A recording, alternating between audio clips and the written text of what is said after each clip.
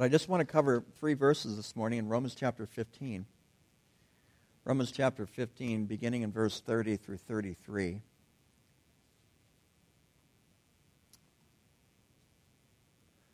I'll read to you out of the New American Standard 2020. It says, "Now I urge you, brothers and sisters, by our Lord Jesus Christ and by the love of the Spirit, to strive together with me in your prayers to God for me, that I may be rescued from those who are disobedient in Judea, that my service for Jerusalem may prove acceptable to the saints, so that I may come to you in joy by the will of God and relax in your company.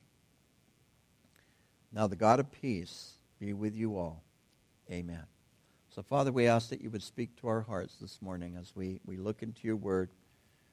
Lord, that you would encourage us, that you would spur us on to good works, that you would instruct us in righteousness' sake. And so we pray that your Spirit would be here to speak to us. And Lord, that you would give us ears to hear that which you would say to each of us. So fill us again, Lord, that we may receive from you. And I ask that you would fill me, that you may speak through me this morning. So we pray that, Lord, again, that you would be glorified in that which we do as we speak, even in the inward portions of our heart. Because your word tells us that you desire truth in the inward parts. So have your way, we pray, in Jesus' name. And everyone said, amen. So, finishing up this particular chapter here, Paul is just really a few things I want to touch on this morning. And there's a lot here that, I'm going to leave some of it uncovered. But he urges the church in Rome by our Lord Jesus Christ and by the love of the Spirit, it says, to strive together with me in your prayers to God for me. So this word there's one word that's translated from the Greek into the English that's translated that you strive together. 4 words. It takes 4 words to make one word in the Greek in this particular sense. So there's talk about $1 million word, right? So, and it's the word. See if I can pronounce it without butchering it. It's the word is synagozinome. Try to say that 5 times. Maybe I can hardly say it once. Synagozinome. But it's based on the synagogue. Is rooted in that word in Greek that we get for the synagogue. But it literally means to fight along with. It means to fight along with. It's the only time this word is used in the the New Testament, where Paul is saying, "I want you to come alongside and fight with me," because he's going to Jerusalem. He's writing this in Corinth. He's about to start his trip. The book of Acts gives us some detail about this trip. He's heading for Jerusalem, and he stops in a town called Miletus, and he meets with the Ephesian elders. It's in the book of Acts, chapter 20, verses 22 through 33. We won't take the time to turn there. But he meets with the Ephesian elders, and he says that I'm being told by the Holy Spirit that perils and difficulties lie ahead. And if you read further on in the book of Acts, you'll find that when he gets to Jerusalem, they receive the gift that was given them. And this was a collection that was taken up by some of the churches, Macedonia and in Achaia. And they received the gift because they were going broke. And he's in the temple, and he starts to preach, and he ends up getting arrested. And he causes such a ruckus because the Jews can get very emotional, right? They can get very emotional, and he causes such a ruckus that the Roman soldiers that were stationed at the Jewish temple, they come and get him because the crowd's about to kill him. And it starts this very long legal ordeal for Paul, where he eventually is brought to Rome, and eventually it's not told us in the book of Acts. The story in the book of Acts ends before this, but eventually he does go before Caesar. It's believed that it was Nero, and Nero was only half insane at that time, and actually let him go. That's some of the beliefs behind this, and that Paul actually had an opportunity to go to Spain. Somehow was either came back or whatever, was rearrested, was brought back before Nero, who was totally insane at this point, but responsible for what he did, by the way. And then Paul is put to death as he writes his final prison letters in first, and then particularly the second Timothy that he wrote to Timothy. And but he knew that he's being told by the Holy Spirit, and there's a lot of debate about this, that he was being told by the Holy Spirit that he was going to encounter some serious trials, some serious difficulties, which was actually prophesied to him by Ananias right after he got saved in the city of Damascus. When Ananias was the one, if you remember, when Paul got saved, what happened to him? He was blinded, which I find fascinating, because we use the analogy, the metaphor of, I got saved and now I see. Paul got saved and he was blinded. And the Holy Spirit laid it upon Ananias to go and to lay hands on Paul, that he would receive the Holy Spirit and that the scales would fall from his eyes. And it was revealed to him how much he must suffer for Christ's name's sake. And there's a lot of debate about whether Paul should have gone to Rome. I think he stayed in God's will, personally. I think he stayed in God's will. There was a lot of debate that whether Paul should have gone to Jerusalem. All right, we back? Okay, I'm back. Okay. And I think he was in God's will. I think he was doing what he was led by the Spirit to do. And sometimes the leading of the Spirit is not always going to be a successful venture. Sometimes you're going to suffer persecution. Jesus said to us that if they persecuted him, they would persecute whom? Us. More specifically, you or us, right? He's speaking to the church. And so Paul is, he's sensing this, I believe, and he's looking for a team, you might say. He's putting a team together. Now, did the Romans go to Jerusalem with him? No, they didn't. But what did they do for him in his trip to Jerusalem? I believe they answered this request, and they earnestly prayed for him. They struggled with him. They fought alongside of him in prayer. And that might have been the reason why the Jews were not able to kill him in Jerusalem. Because they also, once the Romans got a hold of him, they wanted him back, and they wanted to judge him according to their own law, which they had completely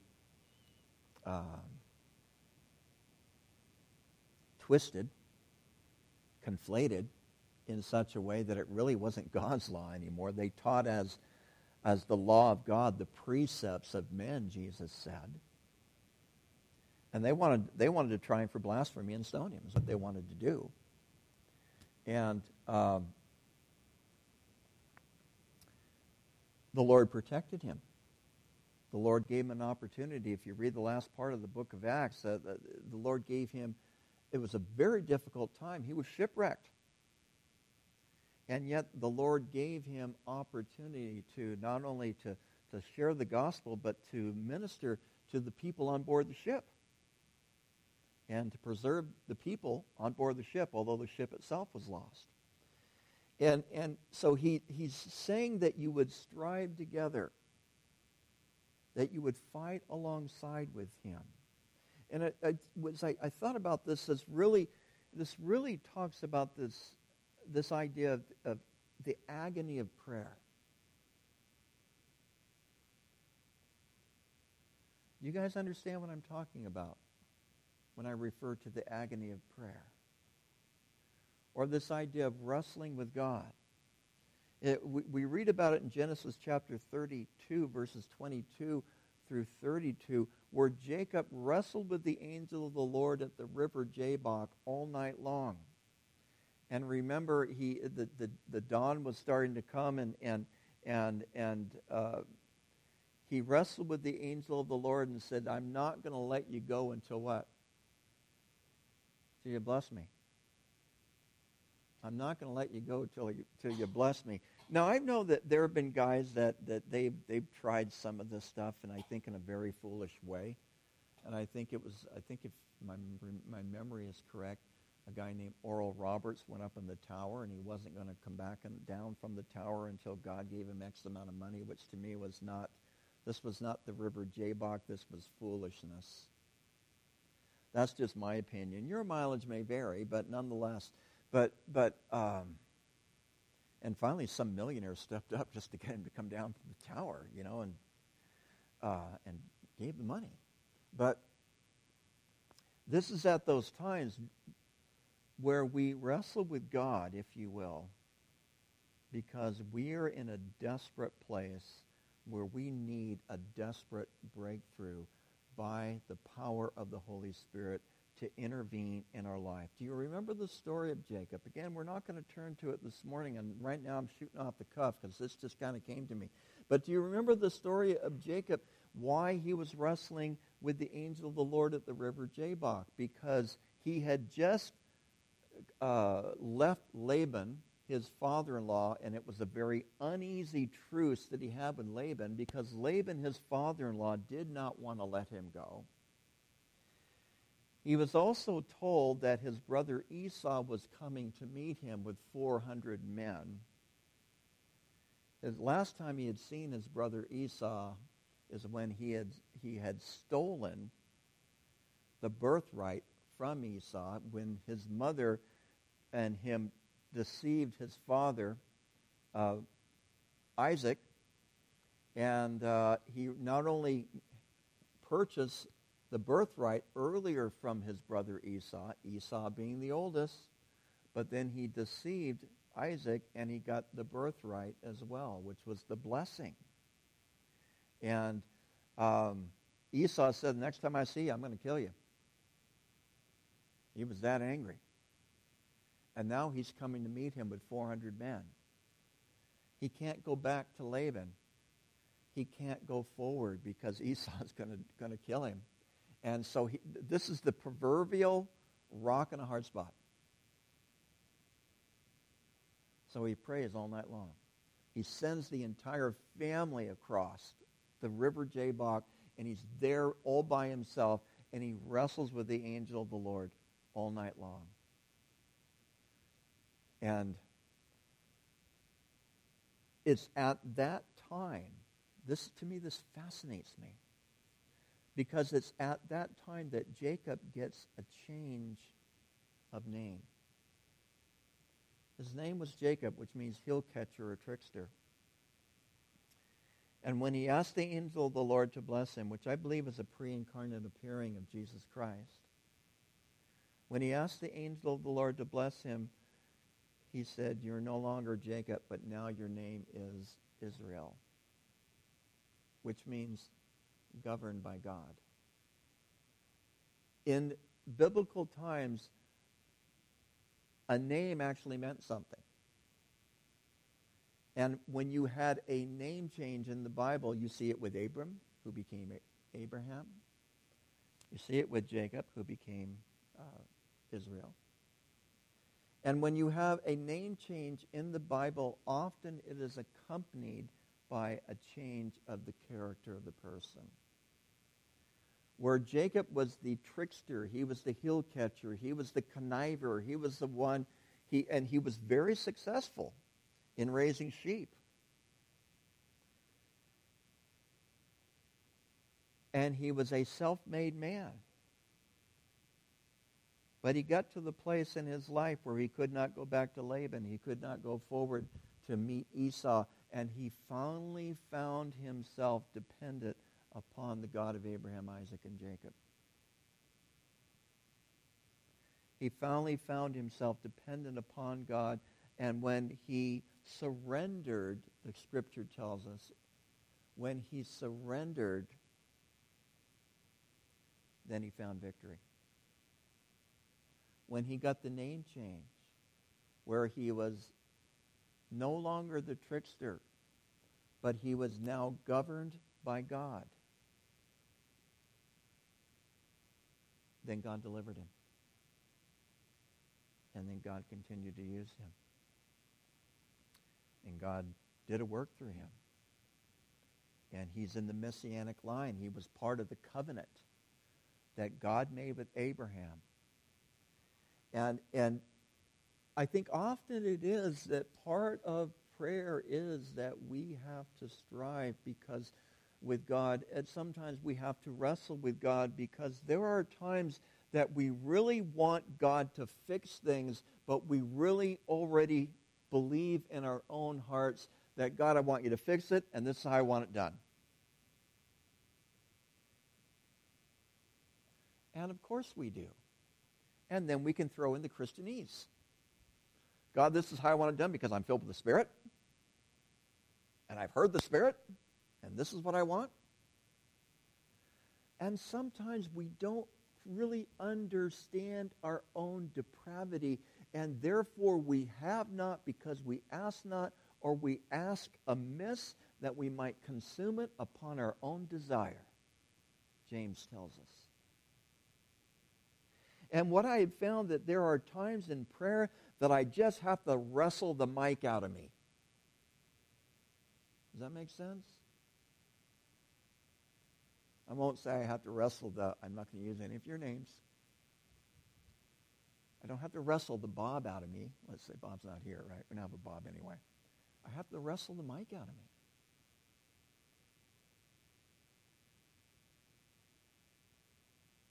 Particularly when we have conflicts with other individuals. And what am I to do? And how am I to respond? Well, God, let me tell you what I'm supposed to do. Let me tell you how I'm supposed to respond. And I'm even going to give you a couple scriptures to tell you how it's done. And sometimes that might be true, but sometimes that's just your pride that's coming out.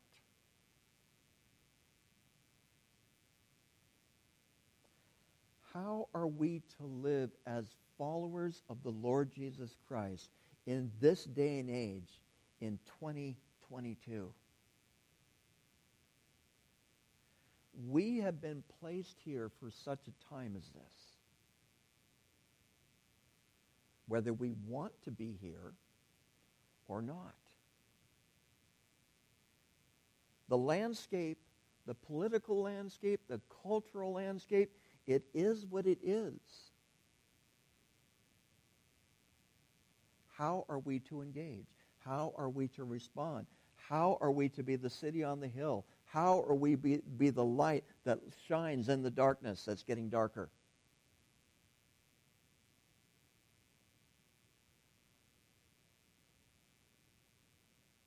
And I think it begins with, it ends with,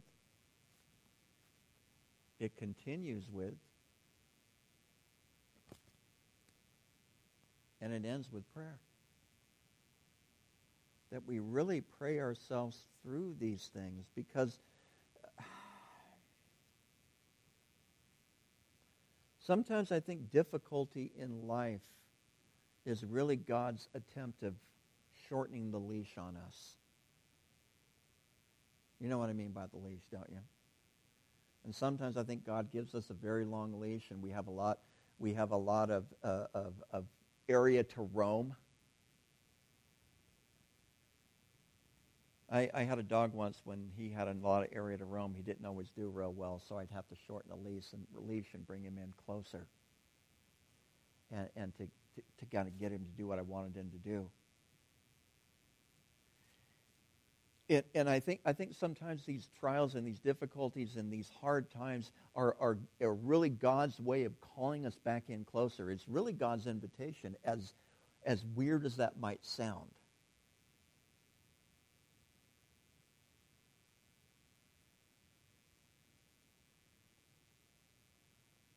Are we going to yell and scream at our television sets? Rant and rave on Facebook? Maybe you ought to start with yelling and screaming at God, and I mean that literally. It's called a lament. It's very biblical. It's all throughout the Psalms. maybe we should complain to God. It's biblical. It's in the Psalms. I mean, he's the one who can do something about this, isn't he? My television set isn't going to do a thing for us. In fact, I've found the best thing I can do is usually find the remote and hit that off button.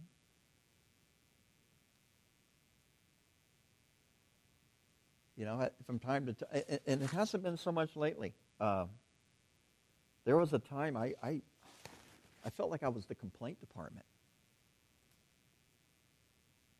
You know, that really isn't my calling. You know, I can't do a whole lot. And to be in the fight with each other. You don't like the way things are? Start praying about them. You don't like the slide of the moral decline in this country? Start praying about it. Ask God to intercede. Anybody can complain. But I think sometimes it is, and I've talked about this before, is that sometimes when we complain, it becomes a catharsis. We have that emotional release. And we feel better temporarily, but then we short-circuit God's work in our lives when he wants to use the uncomfortableness of our lives to form us more into his image.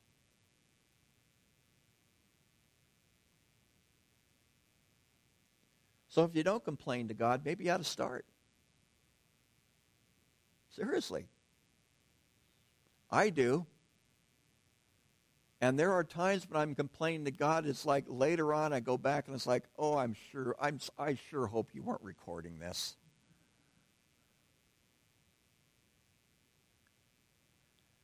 But at least I'm bringing it to the one who can actually make a difference.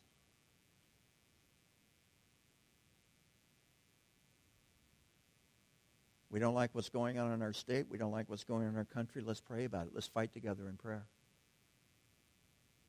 Let's ask God to do a work. But the reality is, when you engage in that type of prayer, what I've found out is that usually the first person that God wants to work on is you. And I say that recognizing that I'm speaking to godly people, not a bunch of sinners, okay? Even though we all are a bunch of sinners. But the reality is, as godly as you and I might be, there's always that not only that place that we can grow deeper in our relationship with the Lord, but there's always still that idea of maintenance. Where we have to maintain what we've attained. We have to be good stewards of what we've attained, because we can squander what we have attained in our walk with Christ and no longer be good stewards, and we fall backwards from that because we're not maintaining it. That's why manna was only good for how long? One day, with the exception of the day before the Sabbath. It was the last 2 days. Manna is only, the Word of God is a representation of the Word of God. Manna is a representation of the bread of life, Jesus Christ, only good for 1 day. I have to constantly go back. I have to constantly get refueled. I have to constantly get fed. I have to constantly get my sights adjusted, my glasses adjusted, my ability to see things according to the Spirit of God rather than according to what men want to tell me what to see and what to believe and how to interpret things.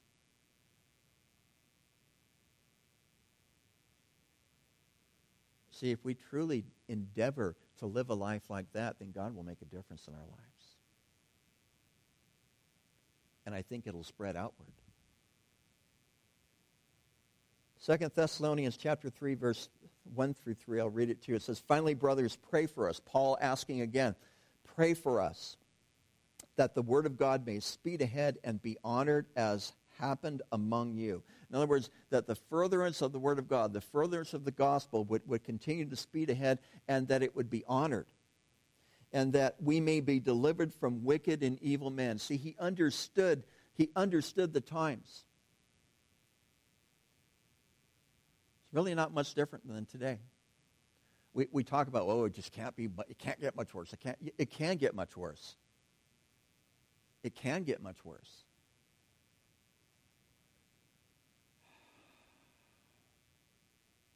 That we may be delivered from wicked and evil men. For not all have faith. We may be delivered from wicked and evil men, for not all have faith.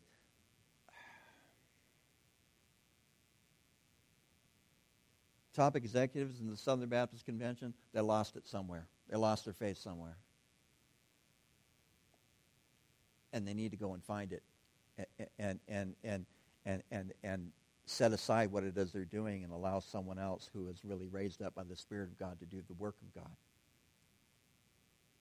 It says, the Lord is faithful, verse 3, and he will establish you and guard you against the evil one. He will establish you and he will guard you against the evil one, but he doesn't do it without our participation. Now, he does a lot of things, I believe, for us without our participation. And I am so glad that God intercedes on my behalf, not because of me, but in spite of me. And in spite of some of you, right? But nonetheless, if we really want to be established and that the Lord guards us from the evil one and we don't get sucked into the vortex,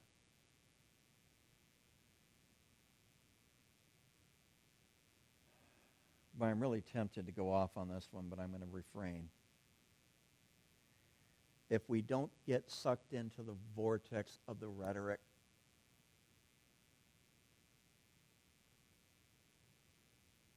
he'll guard us from the evil one. Because he's our priority. He's our priority. And he's called us first and foremost as kingdom people to pray that the kingdom would come, that his will would be done on earth as it is in heaven. I was with a group of pastors to top last week off. Was with a group of pastors, and primarily most of the stuff that came out of their mouth was political. It made me sick.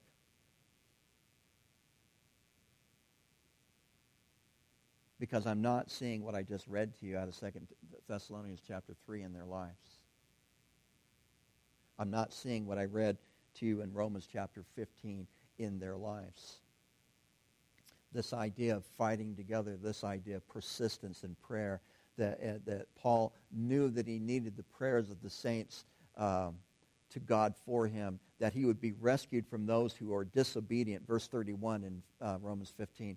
Rescued from those who are disobedient in Judea. So it's the same concept that he talked about to the Thessalonians. He's saying this here to the Romans. He's praying that he would be delivered. And that his service, the ministry, the offering that he brought to Jerusalem would be proved to be acceptable to the saints. Same word that we looked at earlier when it talked about acceptable to God in this chapter. Now, I find this fascinating. He uses the same word earlier where he talked about, I'm trying to find it here in my Bible, it's a different translation probably, but it's the same Greek word where Paul was saying that the work of the ministry to the Gentiles would be an acceptable sacrifice to God. Remember that? Now he's saying that the service, the ministry, the giving from the other churches to the Jerusalem saints would be acceptable to them. I find that fascinating that he uses the same word, it's the same concept. And in that which we do, we desire for it to be acceptable. We desire it to have some type of value. We desire for it to be of some type of blessing to people. And Paul was steadfast, and that was his heart, because his desire was to knit together the Jewish churches and the Gentile churches so that they would really experience the unity that they really are, that they really have been called to be. And then he says, so that I may come to you in joy by the will of God and relax in your company. I thought the New American Standard really worded that rather funny. The New King James says that we may be refreshed together. That's what it says in the New King James. I'm looking at the word. I don't know if I can pronounce it. It's one of those really long Greek words. But it really talks about relaxing. He's fought the fight. He's endured what it is that he expects to endure. He's getting words of knowledge about what's going to happen to him in Jerusalem. He doesn't know how it's going to fully play out. We read about it some in the book of Acts. He's looking for a time of R&R, right? I think that's important to understand because sometimes we just need to take a break from the war. Sometimes we just need to take a break from the war. Turn the TV off. I'm gonna find one of those stickers again. It used to be back in the 70s and 80s. Kill your television. I'm gonna find as many of them as I can and stick them all over. Anyway, but because sometimes that's just depressing, and sometimes you just need to unplug. Sometimes you just need to sit quiet. Some of my prayer time, and I try to do this often, some of my prayer time is just simply sitting quiet before God. Because I believe that prayer in and of itself is a response to God. God has already spoken, has he not? God has already spoken. And that prayer is simply really a response to that which he's already said. And sometimes we just need to sit and we need to listen and we need to relax and we need to chill out. And we need to turn it off for a while. And that's what he was hoping to do when he would finally get to Rome. And then he says, now the God of peace be with you all. Amen. He's done. And then he writes another chapter. Why? I don't know. Okay? I don't know. Other than, I'll give you a guess. I kind of already implied it. I think the passage, these 3 verses imply it. After you've done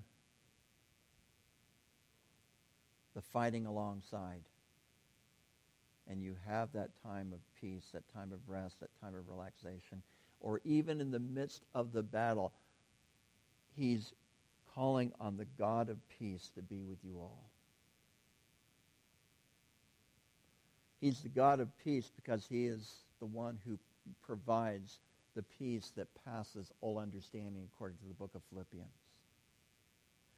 And I love this title that Paul gives of God, and he uses it in other places as well. And we'll see it again in the next chapter, Romans 16. He uses it in 2 Corinthians 13, Philippians chapter 4.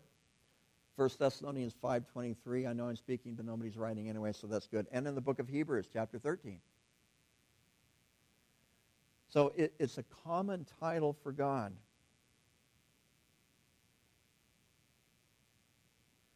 I think he also understands that when you jump into the fight, you're going to get some fight in return. And you're going to need the presence of the God of peace to be with all of you when you engage in the warfare of prayer. And what I've found, this is probably obvious to you, this was like a new thing to me. I thought, it's very possible that we experience different aspects of spiritual warfare that may have absolutely nothing to do with what we're praying about. And some of you are shaking your head like, yeah, that makes a lot of sense. I'm like, oh, that's really, I don't know why I never thought of that before.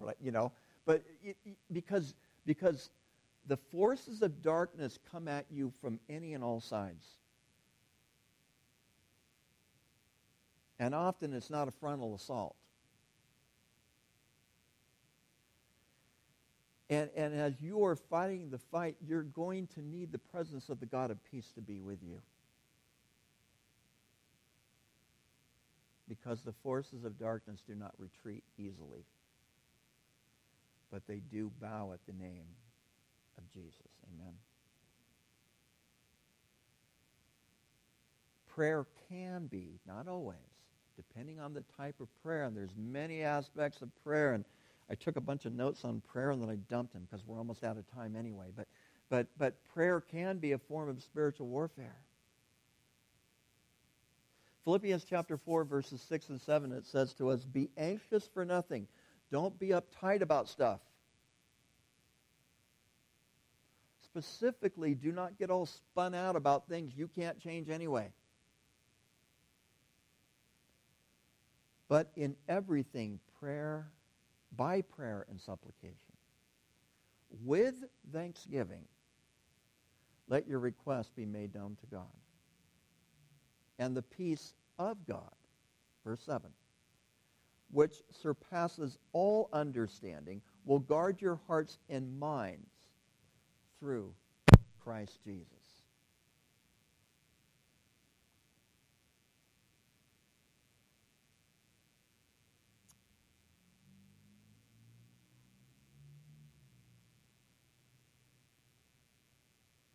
If you're bringing everything to God in prayer and you are giving him thanks, do you ever thank him for your trials? How about I'll be honest and say I kind of try to sometimes. Most of the time I'm just too angry. To be honest with you. Why is this happening? You know, and you know, if I really believe that there's nothing like a good trial to get your attention from God, then I should be thankful. Because if anything else, the trial has turned me in the direction that I need to look. I just wish it was a whole lot easier than that, right? And even thinking about it now, I'm getting irritated. But I'm just like, okay, it's the way it is, though. It's the way that it is. How do we get peace from God? He's taking us really back to Romans chapter 5, verse 1, where it says, therefore, having been justified by faith, Romans 5, verse 1, we have peace with God through our Lord Jesus Christ. See, we have peace with God through our Lord Jesus Christ. But I think part of that, and of course that was because of the work that Jesus did on the cross, right? But not only was it the work that Jesus did on the cross, which in it and of itself is complete, but him going into a holy of holies not made with hands, the book of Hebrews tells us, entering into the holy place and offering up his own blood once and for all for the sacrifice of sin. And the book of Hebrews has a lot to say about that. In Hebrews 6, Hebrews 6 verses 19 and 20, and if you want to turn there, I'll slow down a bit if you want to look at it. I'm going to read it to you out of the English Standard Version because I think it reads a little bit better. And I think it's just helpful because Hebrews is one of those really, to me, one of those really difficult books. But in Hebrews chapter 6, verse 19 and 20, and it's talking about how God made the covenant. And God who made the covenant, and because there was none greater than himself, he could swear by no one greater than himself, so he swears by himself. So he's that serious about this covenant that he makes with Abraham that he's willing to even put himself on the line, and it even tells us how God, who cannot lie, verse 18, we who have fled for refuge might have strong encouragement to hold fast to the hope that is set before us. That we might have strong encouragement as we hold fast to the hope that is set before us. says in verse 19, we have this as a sure and steadfast anchor of the soul. I just realized that one of the songs that I picked this morning, we sang about this. I didn't realize it until we were singing it. But it says, we have this as a sure, bless you, a sure and steadfast anchor of the soul. Now, particularly in those days, the anchor for sailors was very important. And if they didn't have a good anchor, they could get in a lot of trouble really fast. And so it was this form of stability. It was this form of steadfastness. It was this means of staying put, staying in the right place where you're supposed to leave the boat. And that apply that to your own soul, the anchor of a soul, a hope that enters into the inner place behind the curtain. It's referring to the Holy of Holies. The holy place that in the temple of God, you had the holy place where the priest would come and it would minister, and that would have, it had the showbread, and it had the candelabra with the lights, and then you had this thick curtain that was at the end of the holy place, and behind that curtain was what was called the Holy of Holies, which is where the Ark of the Covenant dwelt, and that was the place where God would meet with his people, it tells us in the Old Testament. And it says that the hope that we have, it says the hope that enters into the inner place behind the curtain. Well, who entered into the inner place behind the curtain? The high priest did. And what this tells us is this is where Jesus has gone as a forerunner on our behalf, having become a high priest forever after the order of Melchizedek. Jesus has become our high priest. He has entered into the holy place. He has gone into that inner sanctuary. He has gone behind the curtain for us on our behalf. And he is our forerunner. Isn't that weird? When I read the word forerunner in the Bible, who do you think of? I think of John the Baptist, right? He was what? He was the forerunner. And Hebrews tells us that Jesus is our forerunner. Well, the forerunner is the lesser. Think of that for a second. He's our high priest, but he's described as the lesser. What an incredible humility. But he is the high priest who goes into the Holy of Holies, which is where the Ark of the Covenant was, and on the lid of the Ark of the Covenant was known as the mercy seat, and it was where the mercy seat was, where God said, I will dwell above the mercy seat, and this is where I will meet with people. Jesus goes in to the presence of God as our forerunner.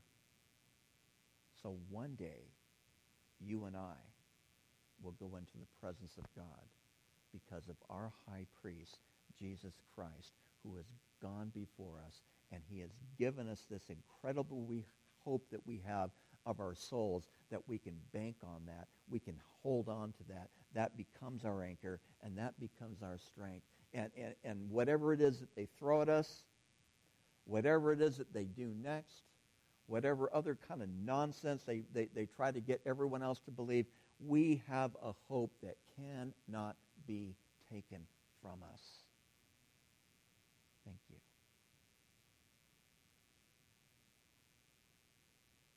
And that's why we fight